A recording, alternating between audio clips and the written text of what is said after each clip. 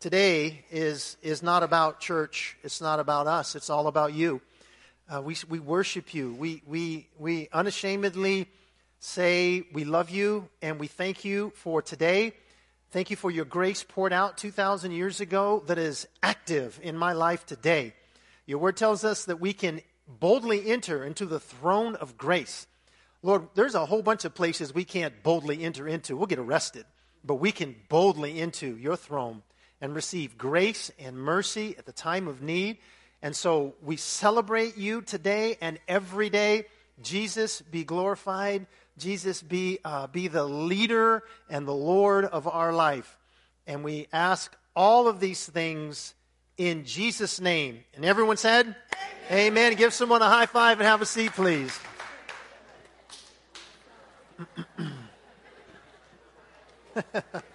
And so as we were worshiping first service, I couldn't help but notice the cross here with the flowers on it. And what a contrast. It caught my eye. And it's a picture that has a story behind it. But here's the point that I wanted to make with you this morning to start this Resurrection Day Easter celebration is that, you know, the cross is brutal. It's ugly. It's bloody. It's the Roman government made crucifixion a statement. This is what happens to you when you cross us.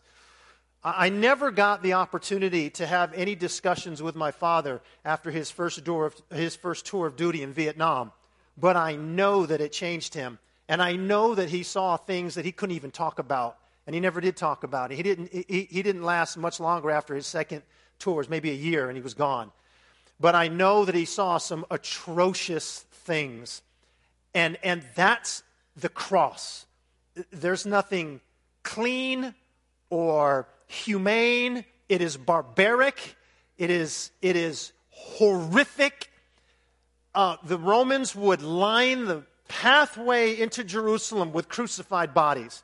And sometimes they would put seats on the back of them so that people could breathe, because a lot of people who were crucified died of asphyxiation. They were unable to breathe because they couldn't lift themselves up to breathe. Their diaphragm collapsed and they therefore suffocated. So they would put seats underneath them to continue the agony. And some people would be on the cross for days. And so as I see this cross, I'm looking from the back side, and the picture that I saw, it's rugged, it's nasty, it's brutal, it's ugly. And then on the front side are all these flowers and roses, and it's beautiful and it's pretty.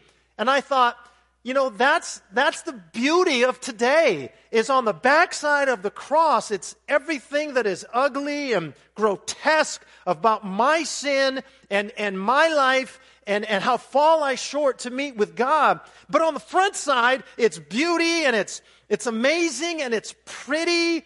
And the cross was all of those ugly things. But today we celebrate the beauty and the majesty and the greatness of how God makes a beauty out of ashes, how He takes, you know, horrific things and He makes them amazing and beautiful. And we celebrate that today. Can you say amen to that? Now, here's the story. The story is, I got the privilege to play a small part in a funeral yesterday for a woman who was 94 years old when she passed away. And this, her daughter wanted to give this to us as a gift. And this woman was responsible for hundreds, thousands of people coming to know the Lord. At 74 years old, when people are shutting it down and thinking of quitting, she called the chaplain at High Desert Prison and said, I need to come minister to these prisoners. And let me tell you what, she led, I'm going to say, hundreds of them to Christ. And her influence spread. Yesterday, there was a man there who was an inmate who's now a pastor, and he owed it all to her. And And so they gifted it to us. And so this is just so perfect to think that today, as we celebrate Resurrection Sunday, Maria, whose funeral was yesterday, has gone on to be with her Lord and Savior Jesus, and she's in His presence. And so that's the cross. There's nothing beautiful about the cross. Nothing at all. We can't even imagine how brutal it is. But then Jesus takes something so ugly and He makes it life and beauty and salvation. And that's what we celebrate today. Our theme this morning is the God of the living. The God of the living. Using general relativity, Stephen Hawking contributed more to the understanding of black holes and the naturalistic Big Bang theory or model than any other person. He had his own belief about the afterlife. He died last year, just about this time. And he said, I regard the brain as a computer which will stop working when its components fail. There is no heaven or afterlife for broken down computers. That is a fairy tale for people afraid of the dark. We are each free to believe what we want, and it is my view that the simplest explanation is there is no God. No one created the universe, and no one directs our fate. This leads me to a profound realization. There is probably no heaven and no afterlife either. We have this one life to appreciate the grand design of the universe, and for that, I am extremely grateful. He would go on to talk about his belief about philosophy in general, and he also declared that philosophy was dead. And he based that belief on what he believed, the fact that philosophers had not kept up with the modern developments of science, and that consequently scientists have become, quote in his words, the bearers of the torch of discovery in our quest for knowledge. That was written out of an article in Answers in Genesis website. Is that it? Is that the end result? There's no God and there's no heaven. Therefore, there's no purpose. And if there's no God, how do you have meaning? And if there's no God, how do you determine what truth is? How do you define what's right or what's wrong? Seems to me like people just make it up as they go, or someone else tells us what's truth and what's not. It's interesting to note that his first wife of 25 years talked about, after he was diagnosed with ALS, the change that began to happen in him, and the change that happened in their relationship. Married 25 years, she said the man changed, and she also, ironically, attributed her ability to get through the difficult times that she had with him, and even the divorce with him, due to her faith in God. So the very thing that he says doesn't exist was the thing that she said got her through. I want to talk to you this morning about a burning bush. Everybody say a burning bush. We're in Exodus chapter 3. I'll read you the context and we'll get to the word. It says this. It says, Now Moses was pasturing the flock of Jethro, his brother-in-law, the priest of Midian, and he led the flock to the west side. Everybody say west side. West side. Say it like you mean it. Say west side. West side. I'm just kidding. I can't help it. I can't help it. He led the flock to the west side of the wilderness and came to Horeb, the mountain of God. The angel of the Lord appeared to him in a blazing fire from the midst of a bush, and he looked, and behold, the bush was burning with fire, yet the bush was not consumed. So Moses said, I must turn aside now and see this marvelous sight, why the bush is not burned up. When the Lord saw that he turned aside to look, God called to him from the midst of the bush and said, Moses, Moses. And he said, you can always tell when I lost my place, right? Moses, Moses, And he said, here I am. Then he said, do not come near here, remove your sandals from your feet, for the place on which you are standing is holy ground. He said, also, I am the God of your father, the God of Abraham, the God of Isaac, and the God of Jacob. Then Moses hid his face, for he was afraid to look at God.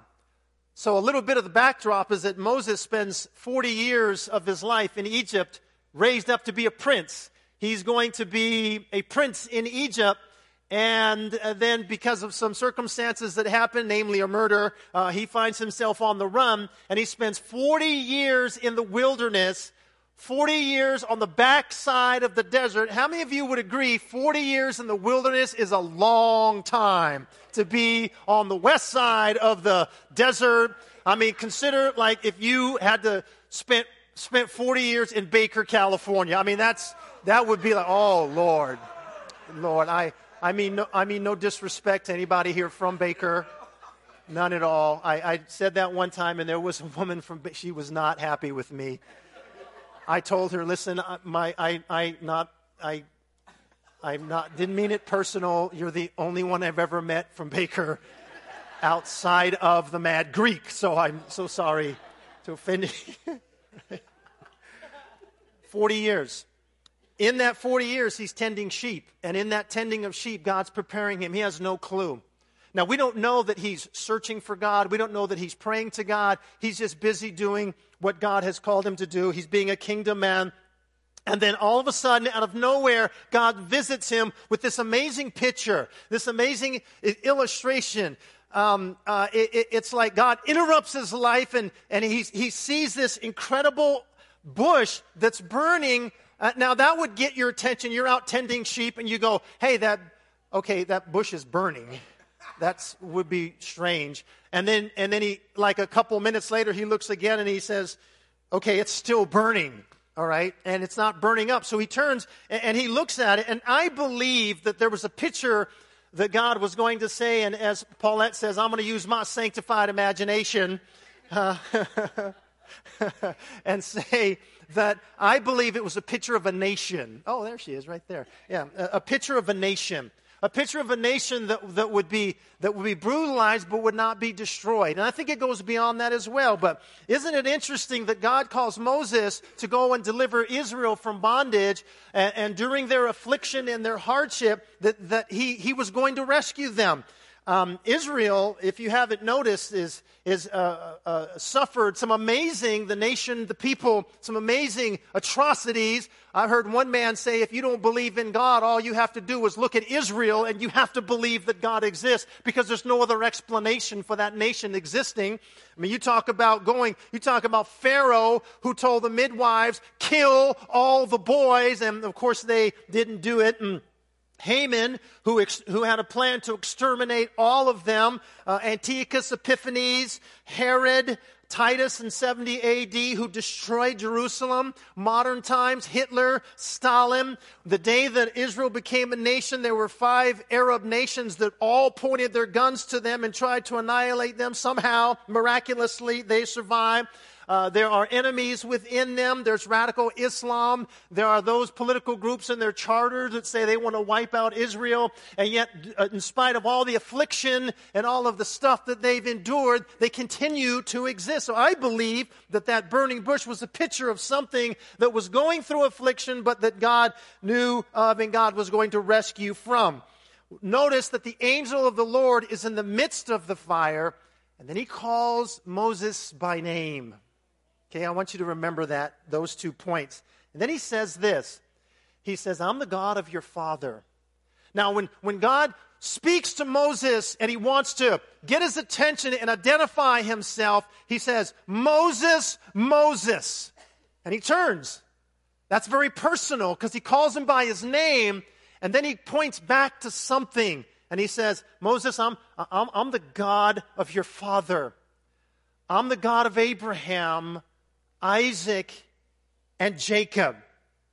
Interesting. The God of Abraham? I mean, that goes back, 400 years of bondage, even prior to that goes back a long time. But he's referencing something, and he's referencing men that aren't even alive anymore. And there's a reason for that. He's reminding Moses that, Moses, I'm a covenant-keeping God. I know that my people have been in bondage for 400 years, but I'm going to reference a time even before that, and I'm going to say, I'm the God of Abraham, Isaac, and Jacob, and I'm still the God of my people, and I keep my promises, and I have not forgotten them in their bondage. That's important to realize. Abraham was promised that a great nation would come from him.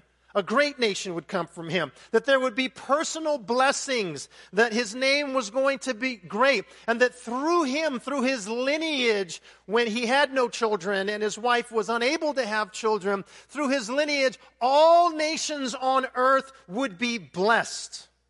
And God would bless those who bless Abraham and Israel, and he would curse those who curse Israel. That's a covenant that God made with them, and I believe that covenant is still in existence. But he's referencing a point going back to remind Moses that he hasn't forgotten his people. All right, keep that in mind, and let's fast forward to the New Testament. We're in the book of Matthew chapter 22, and let me introduce you to the Sadducees. Now, the Sadducees were the liberal theologians of the day. They believed in the first 5 books of the Bible, that's it. And they actually believed in the first 5 books of the Bible as it pertained to them. In other words, what was convenient for them. Because when you start taking away parts of the Bible, when you say, well, that's not really what Jesus meant, or we say, oh, well, there's really no historical evidence of that. So they had whittled it down to the first 5 books. And when you start to do that, you start to make a religion that is convenient for you, not according to the Word of God. You cannot take away from the Word of God. They did. First 5 books, that's it. Now, Barclay says this of the Sadducees. He says that they were not many in number, wealthy, aristocratic, and the governing class. Now, they asked Jesus a question. And when you read the Bible and someone asks Jesus a question, you always want to ask yourself, why did they ask that question? And here's the beauty of Jesus. He knew why they were asking him the question, right? Because he knows the heart. He knows the secret things. By the way, when we ask Jesus questions, he knows the motive behind it. Does that scare you a little bit? Just a little bit. Oh, Lord, why? And you want me to tell you why? No, I don't really want to know. Right? So they ask him a question about life after death because they don't believe in life after death. They don't believe and they believe in God, who they cannot see, but they don't believe in angels, and they believe there's no afterlife. They believe you die, and that's it. And I've had people say that to me. I say, what happens to you when you die? You cease to exist. I go, are you sure? Yes. And what's that based on? Well, it's just what I think it is. Well, what if you're wrong? Well, I'm not prepared for that. Never thought of it that way. Okay.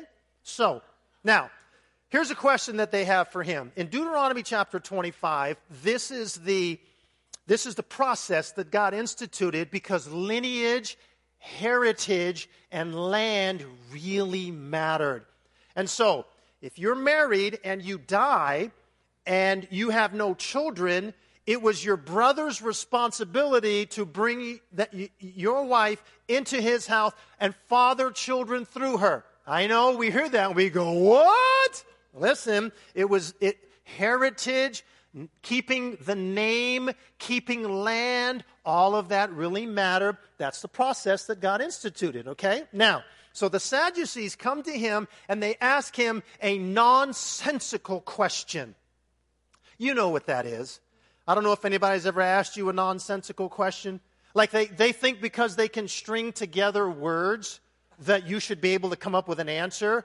Like, well, if your God's so big, can he make a rock so big that he can't lift it? It's like, wait, that's illogical, right? And I heard one person say, well, he can't, but he reserves the right to. What? Okay. He's like, well, can God make a married bachelor? Okay, that's nonsense. No, it doesn't. No, just because you ask a question doesn't mean that I demand that you demand an answer when there isn't one, okay? So that's what they do to Jesus. They're setting him up because they want validation that there's no afterlife. And so using the Bible out of Deuteronomy 25, which they probably had the first 5 books of the Bible memorized. This is how insane these people were, okay? That's insane. Really. Like, come on, man, really? Do you not ever watch sports or anything? Now, I'm all for memorizing the Bible, but why would you memorize it if you don't want to follow it? Like Mark Twain once said, it's not the things that I don't understand about the Bible that bother me. It's the things that I do understand. Yeah? Anyway, here's what they say.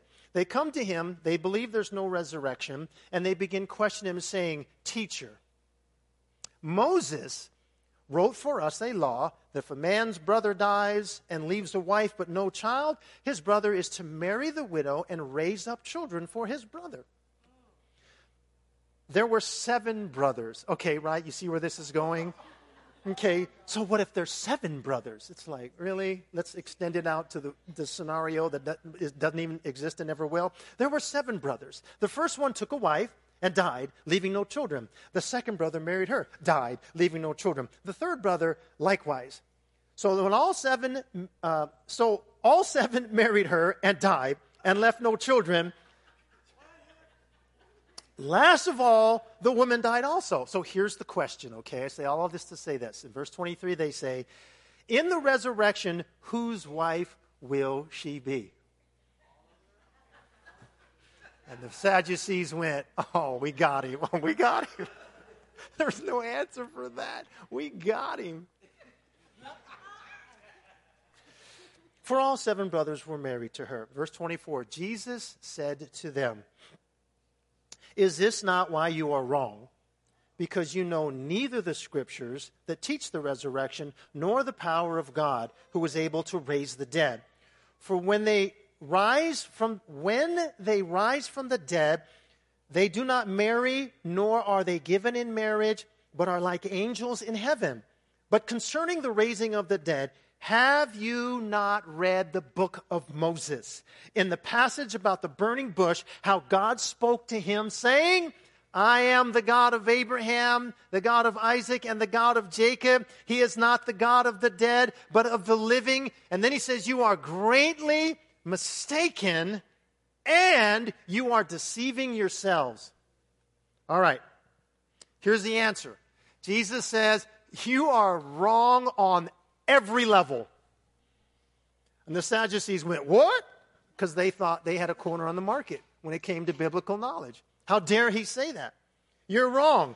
Now, here's the thing about that. Just because someone says they know the Bible, or because someone quotes the Bible, or someone seems to have great knowledge of the Bible, doesn't mean that they are applying it correctly. And that also doesn't mean that they're living a holy life either. These men are proof of that. Jesus says, you don't know the Scriptures. Because the Scriptures teach of the resurrection. The Scriptures teach of the other side of the cross. And Jesus is going to give some examples of that. I'm going to give you some more. Job chapter 19. In the Old Testament, Job says this, but as for me, I know that my Redeemer lives, and he will stand upon the earth at last. And after my body has decayed, yet in my body I will see God. The resurrection. I will see him for myself. Yes, I will see him with my own eyes. I am overwhelmed at the thought. In the book of Daniel, it says this, Daniel chapter 2, many of them that sleep from the dust of the earth shall awake, some to everlasting life, and some to shame and everlasting contempt. So Jesus says, you don't know the Bible. This is what it says. And then he says, you don't know the power of God, because it is the power of God that is able to take things that are dead and bring them to life. It is the power of God that will bring people to life and raise the dead. Jesus said, when they rise from the dead. So Jesus said that. Those are his words. The implication of that is serious, because this is what these are not words that are made up. This is not what the apostles hoped he said. Jesus said this. What do you believe about life after death? What's that based on? Today, I'm telling you and sharing with you what Jesus said. He says, when they rise from the dead, not if. And not only did Jesus rise from the dead as the first fruits or as an example of that, but the Bible tells us this thing that I've always been incredibly intrigued by. When Jesus rose from the dead, it says in Matthew chapter 7, the graves were opened, and many bodies of the saints saints which slept, that is, were dead, arose and came out of the graves after his resurrection and went into the holy city and appeared to many. Now we read that and we go, okay. No, listen. There was a select group of people chosen by the sovereignty of God that when Jesus rose from the dead, so did they. And they came up out of their graves and they walked into Jerusalem like, what's up? Like, wait a minute, hold on. We buried you a month ago, I know. What happened? You know what, man? I was just like, I was out and I heard my name. I just woke up and here I am. Give me something to eat. I'm like, what? I mean, how do you, right? Can a brother get a hamburger or something, right? I've been asleep for a month and a half. I'm hungry. Jesus said when they rise, and as an example of that, there's going to be a select few that are going to rise up and walk into Jerusalem as evidence that the dead rise from the dead. It's amazing to think about, right? Jesus says this about the afterlife. We don't know a whole lot about it because there's a lot that's left for us to ponder and to wish for. He says life is different after the resurrection in heaven. For example, he says marriage doesn't continue. He says that. Now,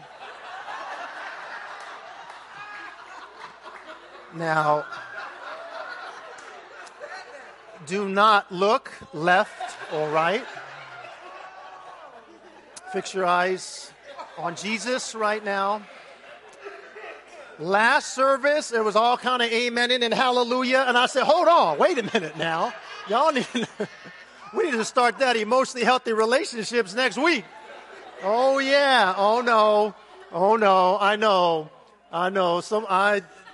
It was the same thing last time. Y'all are a little bit more rambunctious than last service. Last service was like, they were a little more holy. They were like, Jesus. That was more subdued. Y'all just let it out, man. Like, woo! Hallelujah! I digress. Just look straight ahead. Don't look left or right. Elbow in. Another. I don't want to deal with you for eternity, Relax. And he says, we're like angels. I don't know what that means. That's a lot to look forward to.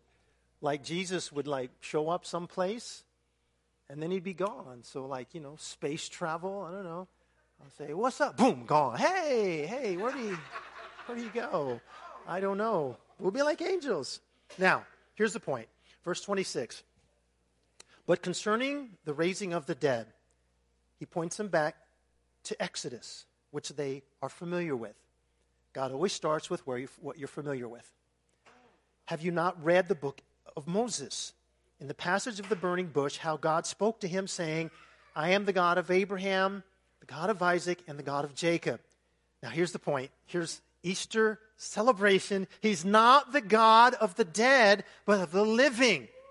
And then he says, you're greatly mistaken and you're deceiving yourselves. See, if Abraham, Isaac, and Jacob did not live on in the resurrection, then God would have had to say that he was the God of Abraham.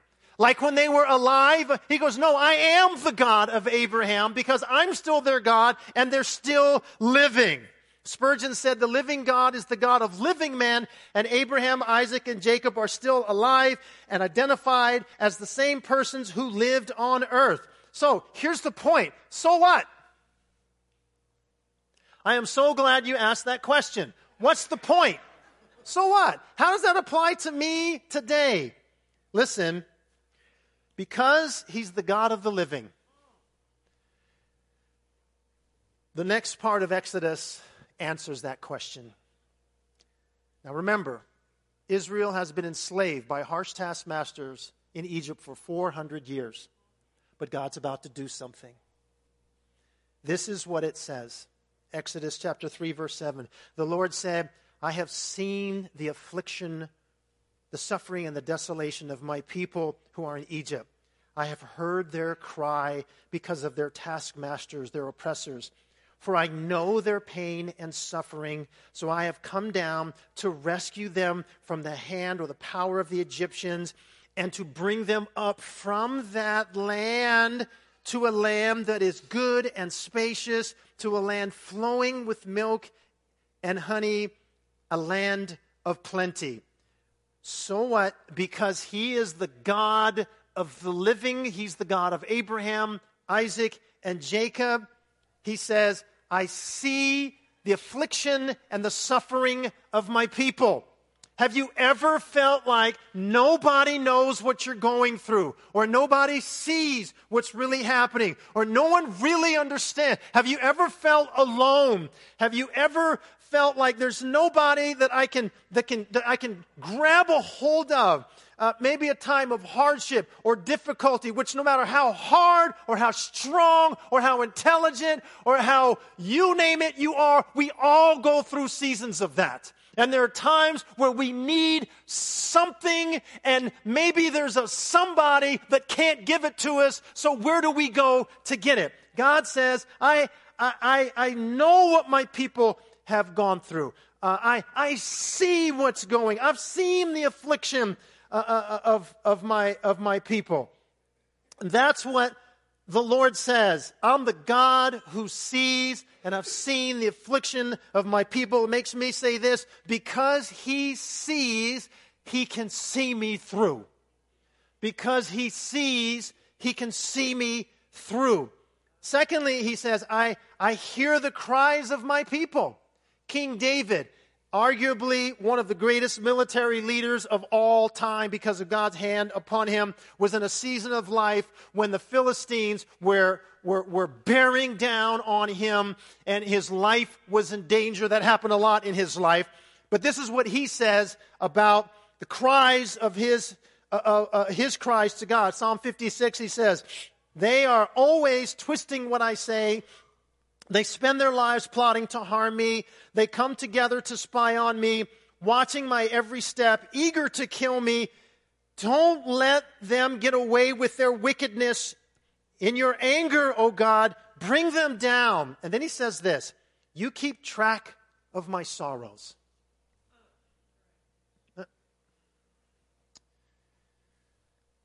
Life is a series of highs and lows, isn't it?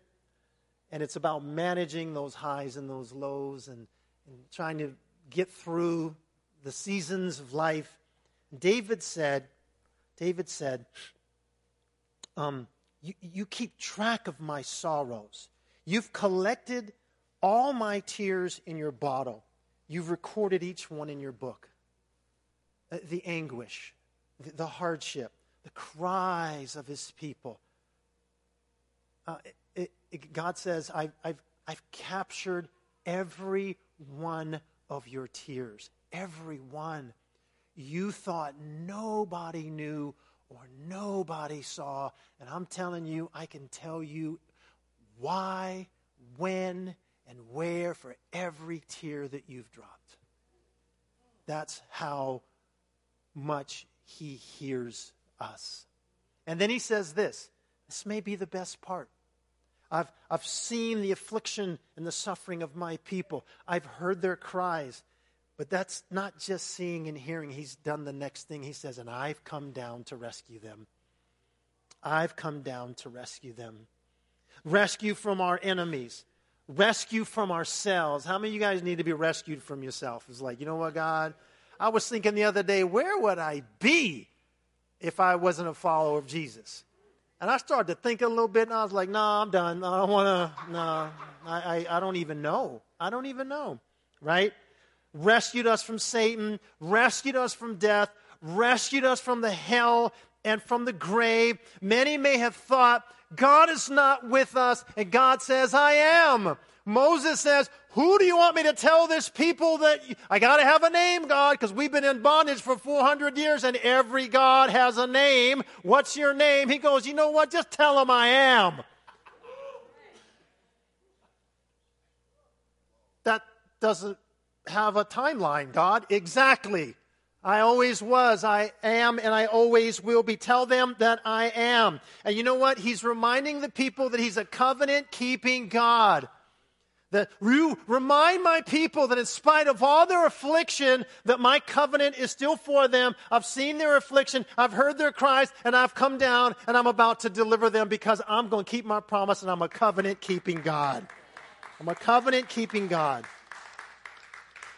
So, Philippians 1:6 says this. Paul the Apostle speaking on lockdown. He's in prison. He doesn't know if he's going to make it out alive or not.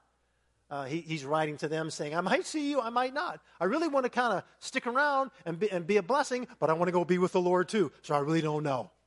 This was a guy who couldn't wait to go be with Jesus. And he says this, I am convinced and confident of this very thing, that he who has begun a good work in you will continue to perfect and complete it until the day of Christ Jesus, that is the time of his return, because he's a covenant-keeping God. I had a conversation with someone yesterday, and I said, "Tell me, what do you believe in Jesus? Oh yes, no, I believe. Oh great, great. So let me ask you this next question. That's great that you believe. Do you go to church? Well, kind of, sort of. I said, okay, no problem. We'll get to that later. So, but when you died, here's $1 million question. If you died tonight, are you absolutely sure you'd go to heaven? They went, no. I already know on my deathbed there's a few things I'm going to be apologizing for.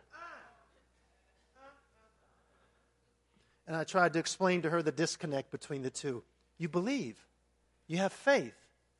You believe Jesus rose from the dead, but you don't know if you're going to heaven or not? There's a problem with that. And I believe there's multitudes of people who would say, oh, I believe, but I don't know. And that's because they're living on this side of the cross, the backside. I'm not worthy. I'm not good enough. I'm a sinner. No way could God accept me. And they don't know on the flip side of that is the beauty and the salvation and the unity and the oneness that he has died so that we could have. And I said, let's handle that right now.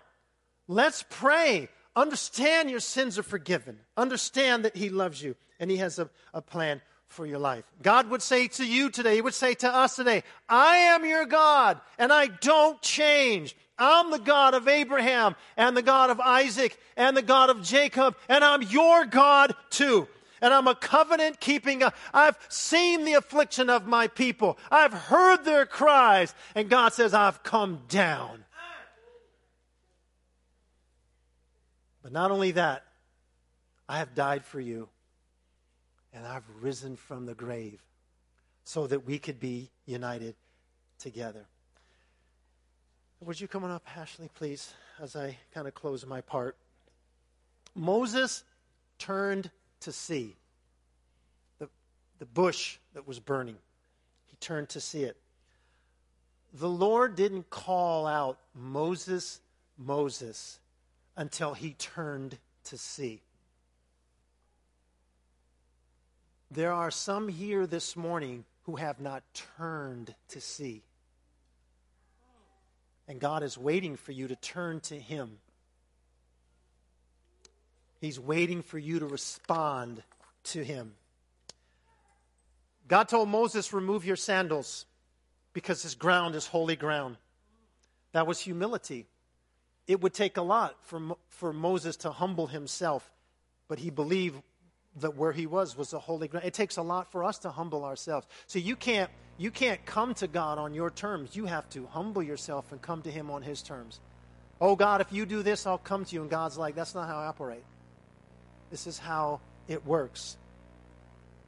So my question to you is have you heard his call? Have you turned to him? Have you responded to him?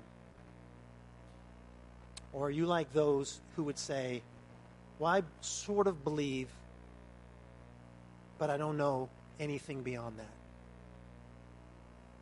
Or what do you believe happens? What do you believe happens when you breathe your last breath? What's that based on? What if you're wrong? I suggest to you that this explanation is the absolute best I've ever heard of. And I'm willing to stake my eternity on the cross of Jesus Christ. There's no place else to go. There are some here in this place that have been running from God. You've been running full speed. And I want you to know, when you get tired of running, God will meet you there. And I want you to know, not only will he meet you there, he's running right alongside you. And I want you to know he's running behind you too.